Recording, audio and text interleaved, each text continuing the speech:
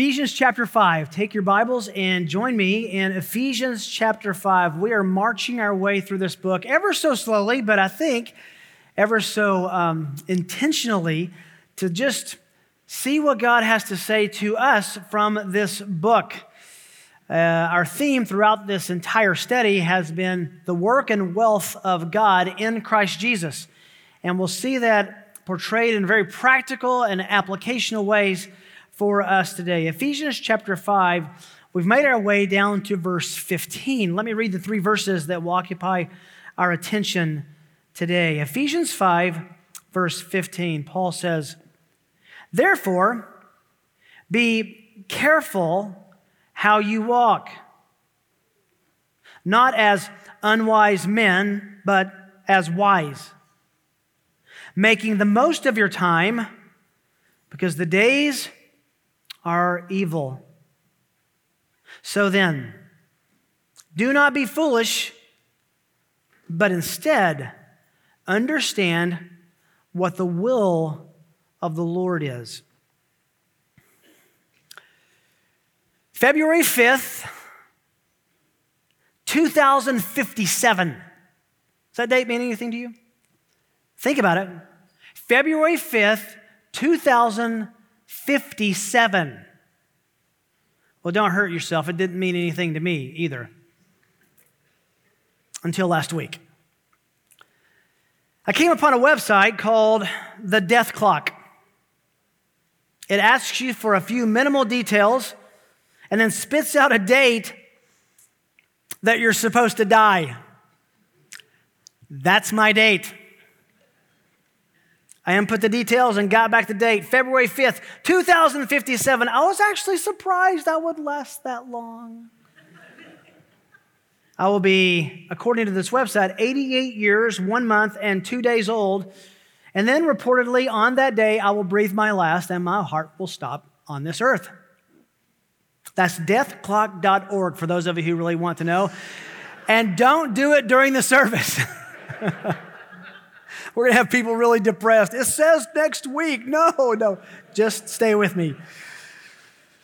The website's obviously a bit of a spoof based on averages and algorithms, but it's an interesting exercise to think about the reality that there is a date that God has marked in heaven, from heaven, that will be Rick Holland's last day. He knows it. He knows the hour and the minute that I will die. Psalm 139, verse 16 says, "Your eyes have seen my unformed substance, and in your book all were written, the days that were ordained for me." God has written out not only the day of your death, but He has ordained and written out the goings and comings and the interactions of every single day of our life. There is no surprise to our great God. He did not wake up and said, "Wonder what's going to happen to you today." He has ordained them. God knows about every day we'll live. And for those of us who know and love Him, there will be love and support and grace and mercy and encouragement and enablement every single day. I recently attended the funeral for my mentor in the faith theologically, Dr. George Zemek. During that service, I remember listening to people reflect on his life, and it was encouraging and it was sobering. The discipline he had was unmatched by anyone I've ever met. The holiness he pursued was known to all. The legacy he left, well, I'm standing here because of that. Those were all powerful reminders of what a well-lived life looks like. You're not really ready to die until you know how to live. But you don't know really how to live until you're ready to die. That's where Paul aims our hearts, strangely enough, in these three verses of Ephesians 5, verses 15, 16, and 17. In fact, let me back up for a moment and say this. In these three verses, Paul provides a simple, profound, and I would say comprehensive philosophy of life, philosophy of living. Parents, these 3 verses can serve as pillars for raising your children. Husbands and wives, these 3 simple verses can serve as glue that keeps together you and your spouse in purpose and enjoyment and in holiness, joy. With your Christian friends, these 3 verses can be a path you walk together in accountability and true fellowship. It can define your friendships. And even among our unbelieving friends and our unbelieving family, these 3 verses can serve as an attractive curiosity to the power of the gospel if we live this way. It's talking about being a biblically wise man or a biblically wise woman. I've titled this sermon today, Living on Purpose. And the reason is most of us, by default, don't live on purpose.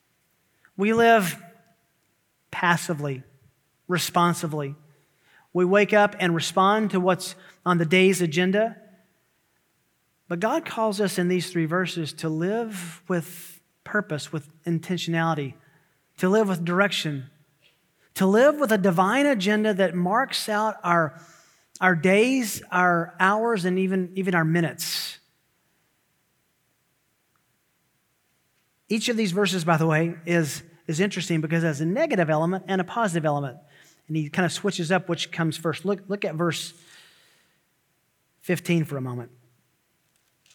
He begins by an admonition, by an injunction, a command that most of us have known, if not even memorized. Therefore, be careful how you walk. There's the positive. Not as unwise men, negative. Then he comes back to the positive, as wise. Making the most of your time, there's a positive. Because the days are evil, there's a negative. Then don't be foolish, there's the negative. But understand what the will of the Lord is, there's the positive. So he has these tensions, these antinomies that happen in these verses. The right way and the wrong way, the righteous path, the unrighteous path, the good and the bad, the holy and the unholy, the way we should go and the way we should avoid. We're talking about pursuing biblical wisdom for living, which is more than biblical knowledge. There are many people who know a lot about the Bible, but whose lives don't reflect the God of the Bible. These verses are going to tell us, I don't want to overpromise or overstate it, but these verses tell you how to live life in 3 simple verses with 3 simple points. So I want to unpack that with you together. 3 marks of living on purpose. 3 marks of living life on purpose. I kind of struggle with, is this 3 marks of life on purpose, 3 marks of living on purpose? So I just said, let's put them both in there. 3 marks of living life on purpose. And I think we'll get away with it. The first is in verse 15. It involves, the first mark is intentional awareness. Intentional awareness. The first word in verse 15 is therefore. I think that's concluding his paragraph on living as children of light, living as light, living in distinction from an immoral, godless world and living a holy, noticeable life. Therefore, because of that injunction to live as children of light, as believers, therefore, be careful how you walk. Be careful how you walk. Let's start by looking a little closer at the translation. The phrase, be careful how you walk, includes an important word in the original Greek. Now, I don't like belaboring the Greek a lot with you, but this is an important one. I'm going to teach you a Greek word today, and you can have fun with it this week, okay? Blepo. Can you say that one time? Blepo. Good, class. Blepo is the Greek word that means to see. Now, why is that important? Because that's the anchor of this verse, and I'm not really sure why most translations don't anchor on this. He says, therefore, see or look or notice carefully, look carefully at how you walk. A literal translation would be, therefore, look how carefully you are walking. Notice yourself. Notice your life. Be attentive. Be intentional. Be aware. We can say it this way. Have a philosophy of life. Know what you're about in your life. Know what your aim is. Know what your goal is. Know what you're doing to get there. Now, as we've been talking about since chapter 4, verse 1, he says, look carefully how you are walking. The word for walking is a synonym for what? Remember? Living. Be careful and look to and notice and have a plan for how you're living. Look carefully at how you are living. In the book of Haggai, there's the cyclical phrase, consider your ways. Same thing, consider your ways. Think about yourself. Do you look at yourself?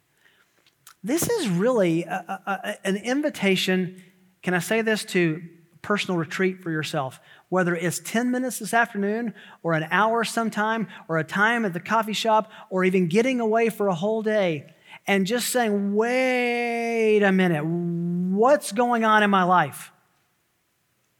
We tend to just live life responsibly rather than on purpose. This is a comma in your life. Look carefully how you're living. The reason is you are called to be a child of God, His Son, the light, and you are light. So stop and think about it. Think about it carefully.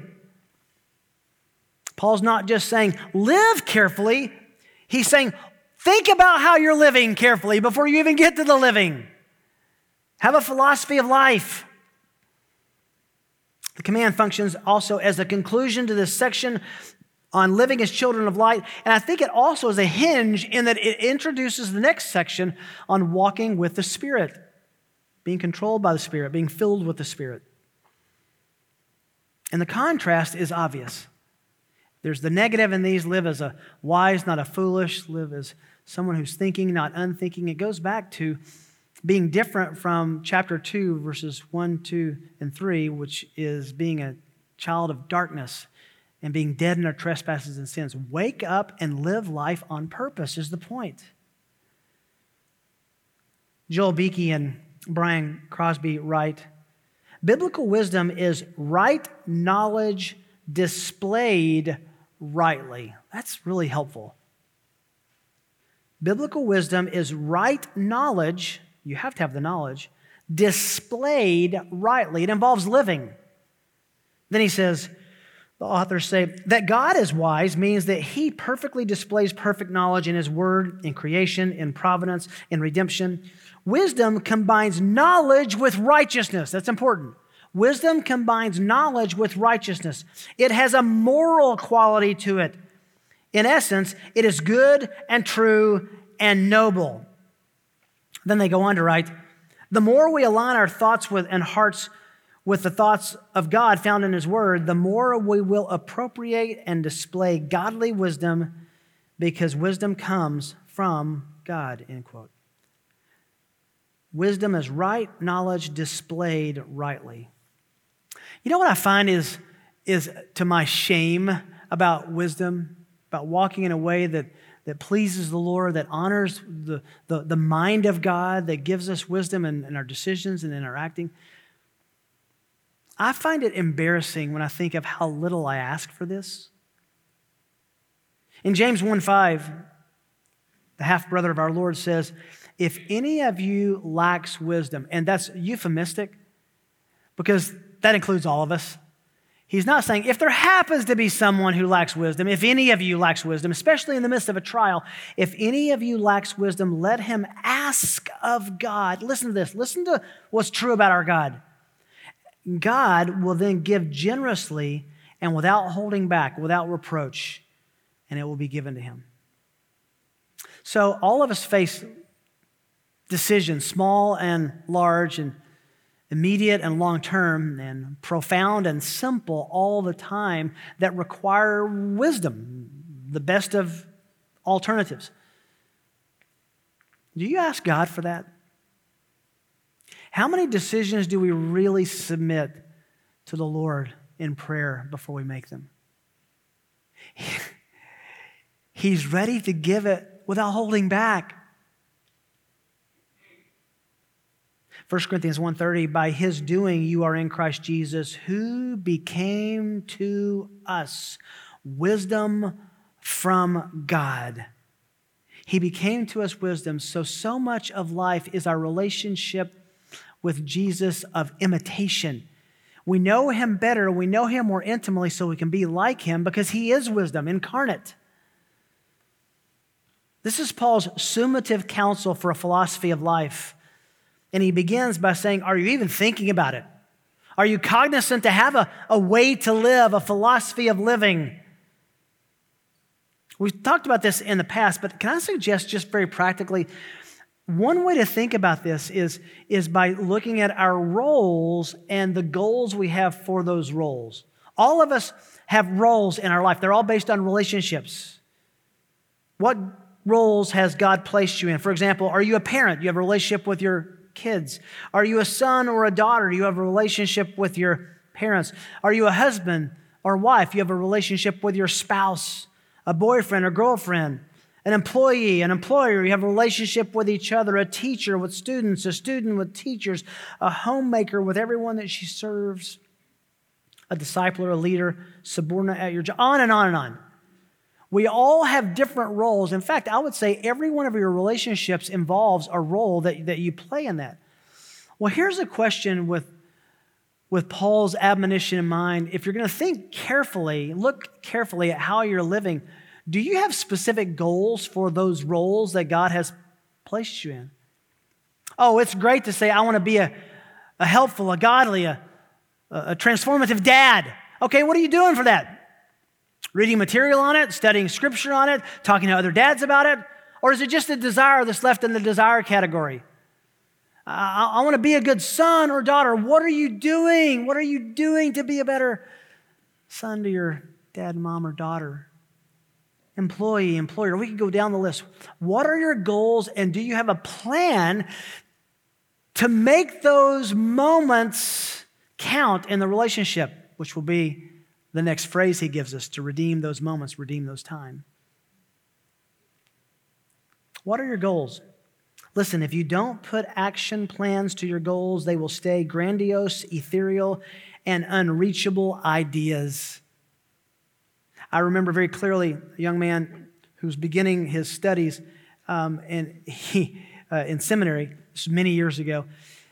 And I said, well, what are your goals in life and ministry and growing up in the Lord and being a pastor? He said, I want to be an expert in Scripture.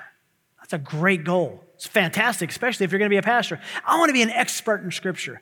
And I said, great, what are you doing for that? He says, well, I'm going to seminary. I said, well, that'll help, but what are you personally doing? What's your outline for yourself of how you're going to become an expert in God's Word? And he looked at me like he saw a ghost. I said, are you reading? Are you memorizing? Are you studying the minor prophets in which were exilic, in which were post-exilic, in which were pre-exilic? Do you know? Began asking him questions. If you want to be an expert, drum roll, you have to actually study. What are your goals for the roles that you want to be in? Are you looking carefully at your life and saying, am I living these values out on purpose? Do you have a plan? Again, a great prescription is have a series of moments, a retreat with yourself, and just with a Bible and an open pad and a pen and say, who do I want to be? What do I want to be like? What am I doing to get there? It'd be really helpful. Intentional awareness. Are you aware that you have a philosophy of life, and does it need to be bettered? A second mark of living life on purpose, intentional awareness. Number 2, urgent stewardship. Urgent stewardship. This is a passage that most of us kind of know intuitively. We quote instinctively. Verse 16, making the most of your time because the days are evil. Going back to the previous verse, if you want to live in wisdom and not unwise, it involves this participle, making the most of your time. Interesting how it's translated in several translations, modern translations. Making the most of your time is a New American Standard. Some translations say redeeming the time. The ESV says making the best use of your time. All those are very helpful. It's built on a metaphor in the original language of redeeming, cashing in for making the best use of your time and efforts. Redeem it. God has given you something, redeem it. Cash it in. Be a responsible steward of it. God has given you a life that He expects a return on. He expects it to be redeemed. How many parables do we have of talents where Jesus says a certain amount of talents was given to 1 and 2 and 3 and 2 did this and the 1 buried it and the owner comes back and says, that's not what I expected. What are you going to tell the Lord about what you've done with this life He's given you? Oh, I'm not talking about the end. I'm talking about this afternoon. What are you going to do to be responsible for this gracious gift of time God has given you? It's amazing how many books and seminars there are about how Christians should have a budget for money. Money's valuable, but it's not your most valuable possession. Time is far more valuable to us than money. Money can be won or lost. Once time is gone, it's gone forever. Physicist John Archibald Wheeler said, this is interesting, time is what prevents everything from happening at once. Okay, that's a little bit more philosophical than I can handle. So what do you do with your time?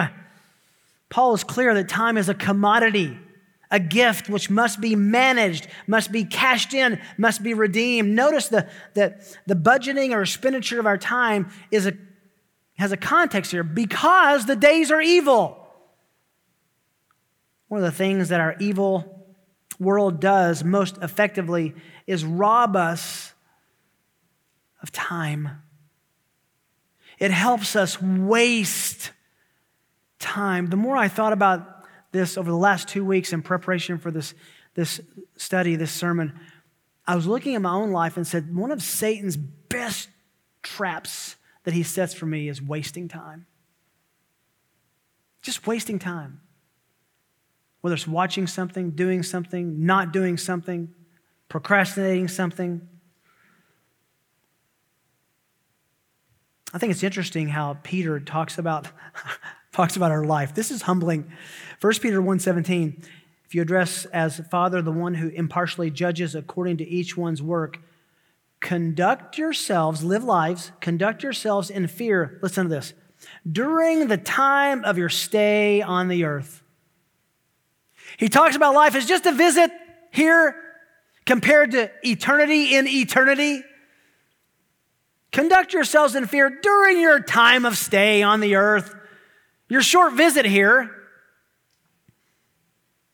Moses said in Psalm 90, verse 10, as for the days of our life, they contain 70 years, or if due to strength, 80 years. My death clock said 88, by the way. Yet their pride is but labor and sorrow, for soon it is gone, and we fly away. Then, accordingly, in Psalm 90, verse 12, so teach us, Moses says, asking God, teach us to number our days. Listen to this connection. So we may present to you a heart of wisdom. Hear the connection between time and wisdom, echoing exactly what we heard in Paul. How many of you know the famous statement by C.T. Studd? Only one life, 'twill soon be past, but only what's done for Christ will what? Last. And then Jim Elliot, he is no fool who gives what he cannot keep to gain what he cannot lose. These are all about investments of our time, redeeming the time, taking advantage of the time. Solomon had his way of saying this to young people. You guys have heard it said many times that, unfortunately, youth is wasted on the young. That's true in so many ways. Solomon says, remember your Creator, Ecclesiastes 12:1. Remember your Creator in the days of your youth, before the evil days come. There's the evil days we just talked about. And the years draw near when you will say, I have no delight in them. S.M. Baugh writes, the main thing to note here is that this lends urgency to the seriousness in which believers must take care to conduct their lives. Urgency to the seriousness of our consideration of how we live our lives. Now, the context here, as I said, is very important. The days are evil. Why are the days evil? Because they're controlled by the God of this age, according to chapter 2, verse 2, the devil. Everything about this world, everything about the satanic forces that move it, sucks the stewardship out of our living unless we are deliberate and careful and intentional. I think one of the evils of our day is the waste of time that it presents us.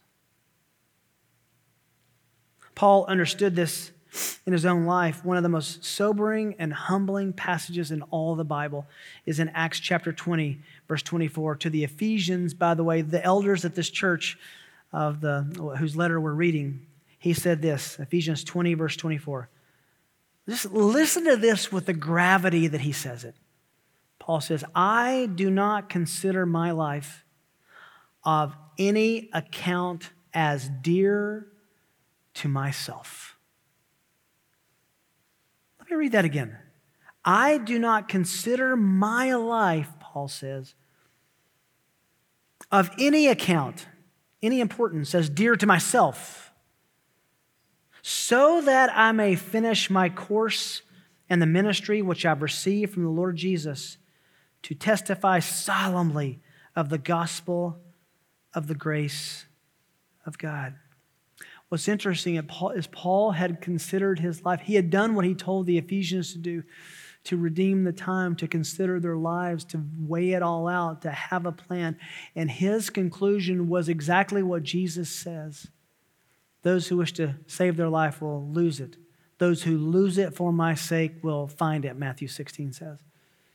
And he gave up his life on his own account and redeemed it for the life of gospel faithfulness. I believe God has laid out a course for each of us to follow. It's not hard for a Christian to understand this,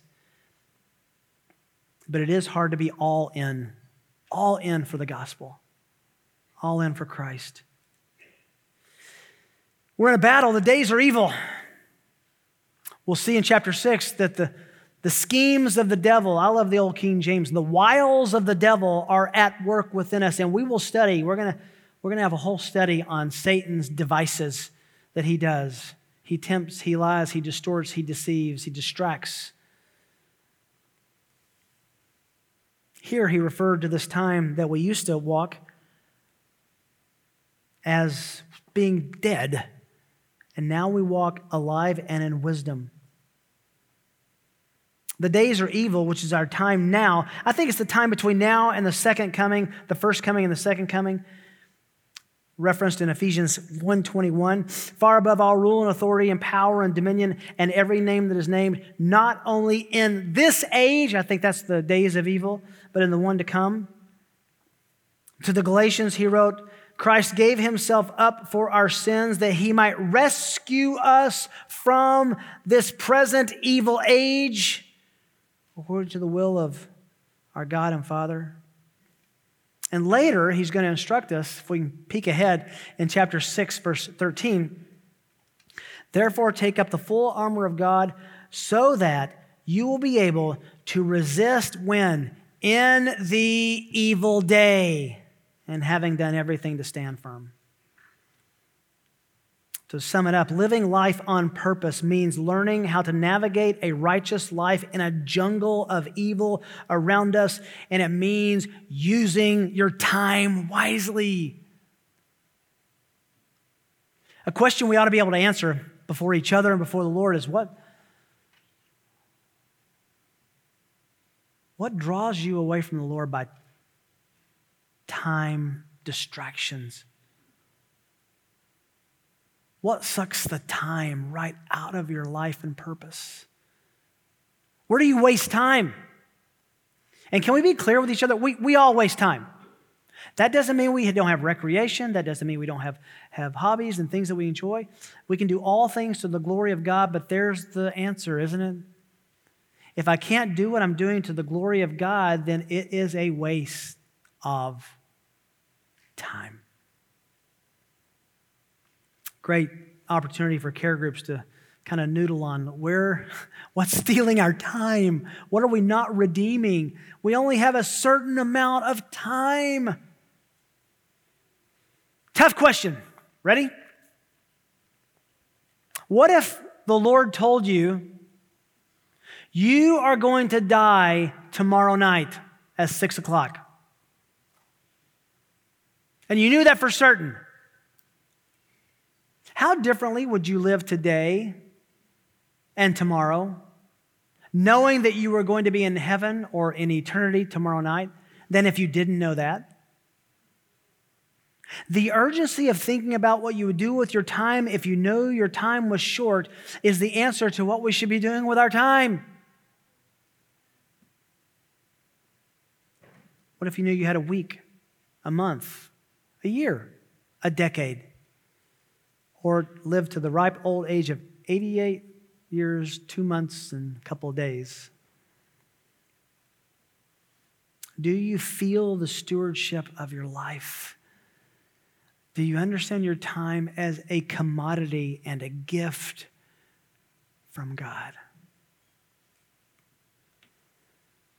The third mark of living life on purpose: intentional awareness, urgent stewardship, and number 3, yielded choices. You could even say yielded decisions.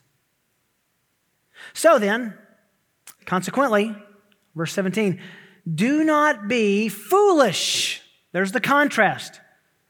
If you're not redeeming the time, if you're not looking carefully at your life, you're being foolish. So don't be foolish. But verse 17, but understand what the will of the Lord is. Listen, the most misunderstood theological concept, I think, is the will of God. What's God's will for your life? I remember a guy many years ago in his first year of seminary who was convinced that this girl who he had met and he liked, it was God's will for them to get married. And so he rashly and very unwisely thought she should be informed of that fact. He says, look, I don't know how to tell you this, but I'm pretty sure that God's will for us is to get married. Interesting, God didn't tell her that was his will for her life. And that never materialized. How do you find God's will? How do you find God's will? I mean, what would you answer if your kids said to you, hey, how do I know the will of God for my life? Well, let's first of all break down the word will. Understand what the will of God is. The will is a simple word. It means desire, intention. What are God's desires? What are God's intentions for your life? That's his will. Living according to God's will is actually then simpler than we might think. It means seeing things as God sees them. It means acting and reacting according to his judgments. It means submitting to his standards instead of your own. It means, in short, doing what God wants as opposed to what we want if those are in conflict. And I think the goal for Christian life is to make our will what God wants. Our wills are in conjunction with each other. So where do we find God's judgments? Where do we find God's perspective? Where do we find God's intentions? Where do we discover God's will? Drum roll. In the Bible, yes, you caught me. This is your read your Bible more sermon. You're right. Yes! It's in his written word, the Bible. How can you ever be confident of God's will for your life if you don't know what his will for your life is in his word? He's not been unclear. He's been very clear.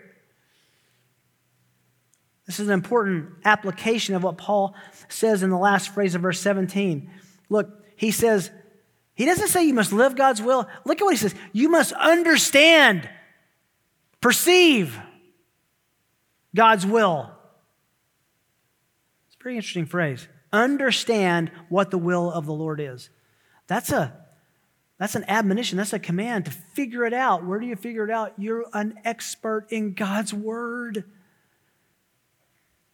You read it with an eye for what is God like? What does God expect? How does God empower?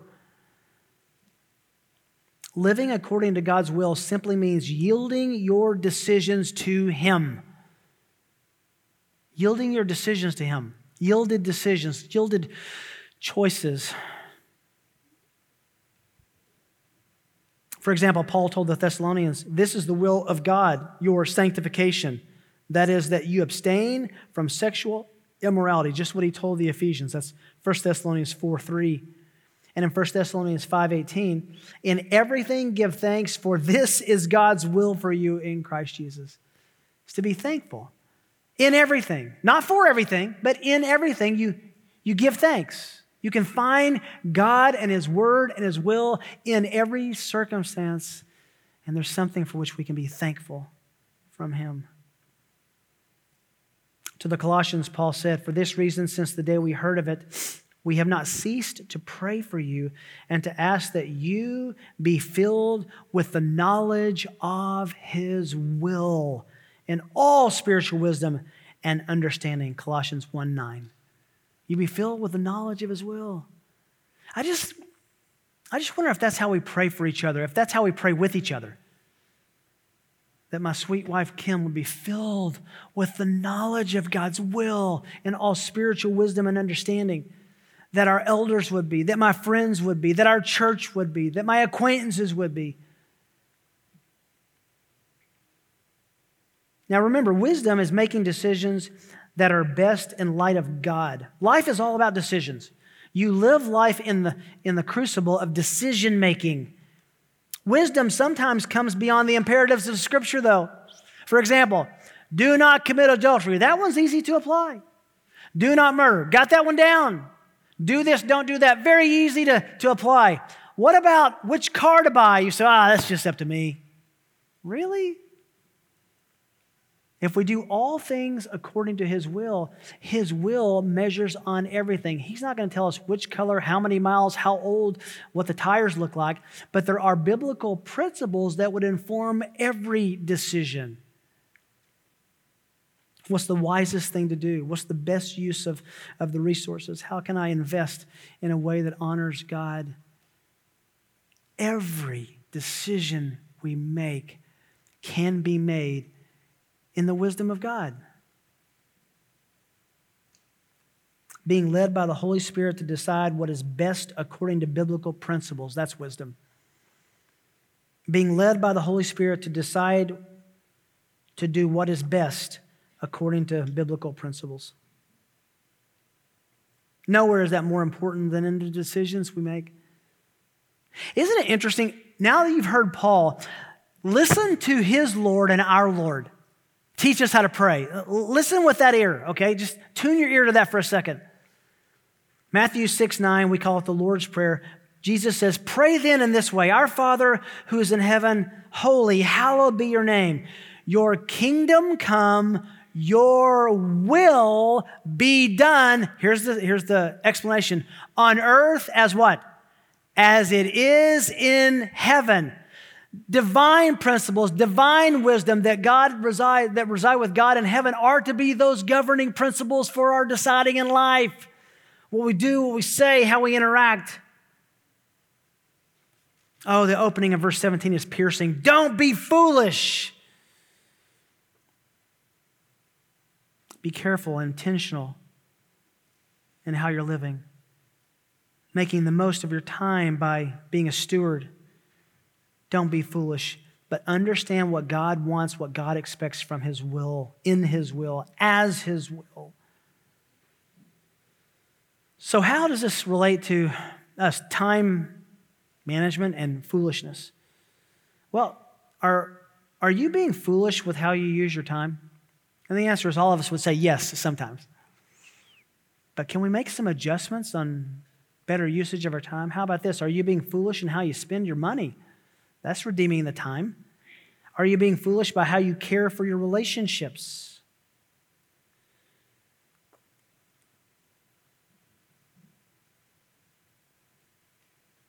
I think the best way to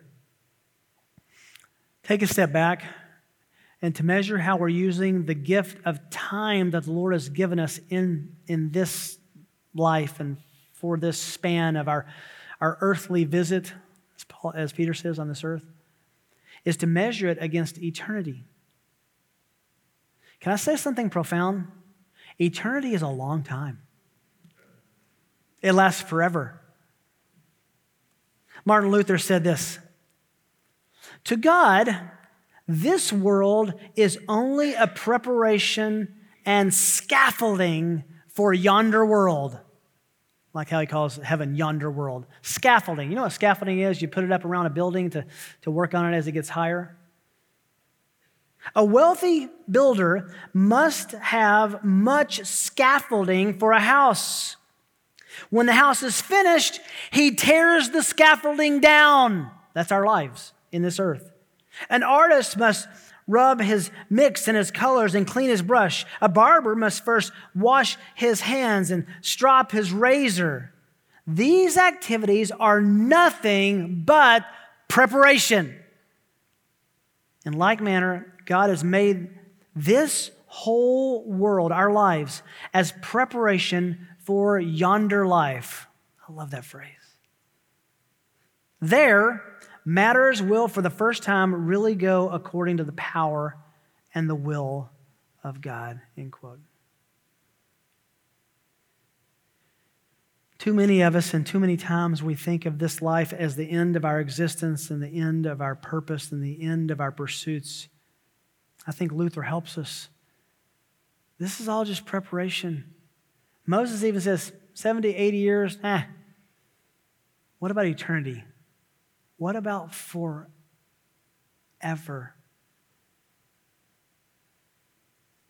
We read it earlier, James 4:14. Don't you know you don't know what your life will be like tomorrow? You're just a vapor that appears for a while and then vanishes away. Our lives are steam off a cup of coffee that as though instantly evaporates as soon as you see it. Peter says, conduct yourselves in fear during your time of stay on the earth. Wow. These 3 verses commend us and command us to have a plan for our stay here. A philosophy of life and living. A plan for our roles with goals. God has a death clock set for all of us. That website is kind of funny. God has our days numbered. And I think he's asking us in this passage, are we spending our allotted time on this earth in such a way that he will be pleased?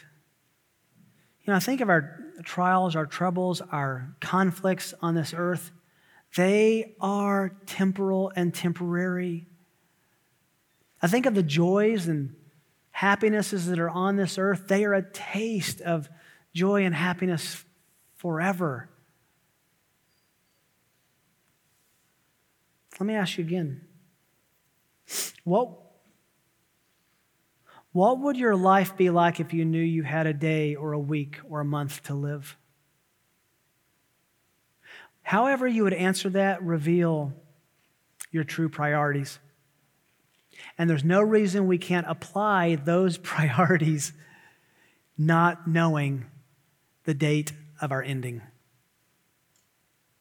I'm so glad I can even consider this because God saved me. He gave me faith to believe the good news that his son died for me. He gave me hope because I believe by his grace that God raised him from the dead after he was crucified for my sin. And he offers anyone who would come and run to him for rescue from this evil age and repent from their sins and trust him to take care of them now and in eternity. He offers you eternal salvation. And I just would beg you, don't say no to such a gift. And if you've had such a gift, give him back the time and the life that he purchased with his own blood. Great opportunity to talk to your family and your care group about the things that are in this passage. I want to encourage you to make them life applications as you should discuss them.